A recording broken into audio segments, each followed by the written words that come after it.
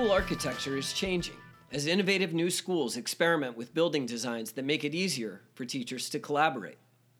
But school infrastructure changes slowly, and the vast majority of American educators still teach, and for the foreseeable future will teach, in traditional egg crate facilities, consisting of long hallways lined with self-contained classrooms. Within those settings, is there anything administrators can do to promote teacher interaction? Could something as mundane as classroom assignments become a lever for school improvement? I'm Marty West, editor of Education Next, and I'm joined today by James Spillane, professor of learning and organizational change at Northwestern University. Jim's new article, The Schoolhouse Network, which he co-authored with Matthew Sherrill of George Washington University, will appear in the spring 2018 issue of the Journal and is available now at educationnext.org. Jim, welcome to the EdNext podcast. Thanks, Marty. It's great to be here, and I'm very excited about this opportunity to talk about the article. So this topic is certainly something of a departure for us as a journal, and it's not really something that education researchers have traditionally focused on. How did you and Matt become interested in it? For the last decade or so, we've been trying to figure out why do teachers interact with who they interact with? As you know, a lot of the work in education has focused on the returns from teacher interactions. In other words, what benefits do teachers get from talking to one another? But we stepped back and were interested in, well, why do they interact in the first place? They can't get these benefits, or we can't design so that teachers do interact with one another and benefit from interaction unless we understand that. And we had spent quite a bit of time looking at things like norms, formal position, participating in the same routines, and actually found that these things matter. But I was always at the back of my mind saying, well, there is this other obvious factor, which is physical proximity, even though we're talking about small distance. And I've always wanted to try and explore that. The challenge you have in elementary schools is that physical proximity tends to be, or at least we thought would be, highly correlated with grade level assignment, which is a big predictor of who teachers interact with. But we finally got around to using some GPS mapping, borrowing from some work in other fields, and we were able to look at the effects of this across all the 14 schools, and we're surprised, I guess, in some ways to find that when you even control for things like being in the same grade, distance matters, even though it's not as a larger of an effect as, say, being in the same grade. It's still significant. And what was even more surprising, when we went back to our interviews and recoded them, we found that actually teachers mentioned this quite a lot. So tell us a little bit about the district where you conducted the research. You just mentioned that you were focused on elementary schools, 14 of them. What else can you tell us about the setting? This is a district. It's hard to know how where it would fit, but it's a district that's really taking very seriously building a system-level infrastructure to support improvement in mathematics teaching and learning. And that is not just about adopting a new curriculum in math, which it did, but also creating teacher leaders for mathematics, providing strong professional development in the form of a master's degree for these teacher leaders. Most of these teacher leaders still teach full-time, but in a few schools, depending on the year, but in one of the years, for example, it was 3 schools, had either a half-time or a full-time coach. And then they also built a series of organizational routines, but at the school level, like, for example, grade-level teachers would participate in a team meeting for half an hour once a week, and they'd also participate in a professional learning community routine for another half an hour every week. And these were structured to focus on teaching and learning. So this is a school district that's really trying to build an infrastructure that's connected with teaching, improving teaching, and student learning. So in many respects, it may not be the norm in the United States, but I think if you look around the country, you see examples of these school districts that are really trying to take seriously improvement, and that realize that in order to bring about improvement, they have to create entirely new infrastructures to support instruction. I certainly think an emphasis on professional learning communities is becoming quite common in American education, and this growing understanding that teacher collaboration can, if it's done well, really be useful as a strategy for improvement. So this was a district that's focusing specifically on trying to promote teacher collaboration around math instruction, and that's ultimately what you're measuring as the outcome in your analysis. Is that right? Certainly math, improvement in math instruction, changes in teachers' beliefs about teaching math, changes in practice are important outcomes in our work. The study was not designed, to look at whether a particular intervention caused a particular improvement. That would have required a very different design. But we were trying to really understand when districts engage in this sort of effort to build professional learning communities, to build infrastructures to support improvement, what actually happens on the ground and what's that work like. And it just happened that a secondary issue that propped up was this issue of physical proximity, which, of course, if we think about it a little carefully, is related to infrastructure broadly. And how do you go about measuring physical proximity within schools? Tell us a little bit about that. To start out with, I thought when I first started thinking about this issue 8 or 9 years ago, I said, this is quite simple. You just measure the distance from one person's door to the next. Or you, look at how the crow flies distance, if you will. But it turns out it's quite complicated. So we use GPS software to begin to measure the distance from one classroom to the next, and we map the entire 14 schools using their architectural plans. But when you read the literature from other fields, that is really still a rather rough measure of proximity, because one of the things that the literature suggests is that a very important aspect of proximity is overlapping work zones.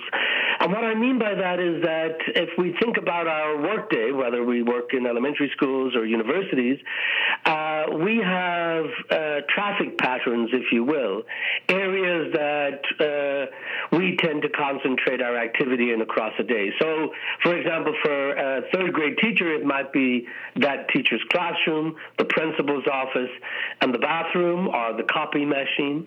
So we identified these functional work zones for every teacher. We measured them in a variety of ways. So we might say for teacher A, we had the teacher's classroom, the principal's office, and the main exit or entrance. And then we looked at, for each pair of teachers, we looked at the extent to which these overlapped with one another. And we found that independent of just raw distance, also made a difference, because you were more likely, if the more your work zone overlapped, the more likely you are to encounter somebody, to interact with that person.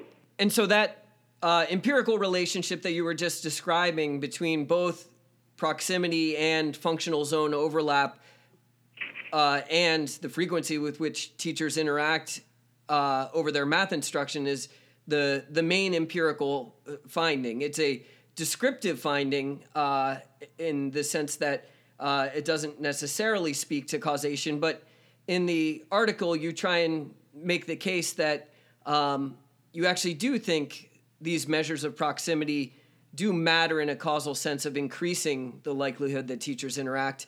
Make that case for us. Yes, exactly. I think that we obviously there are challenges with causation here.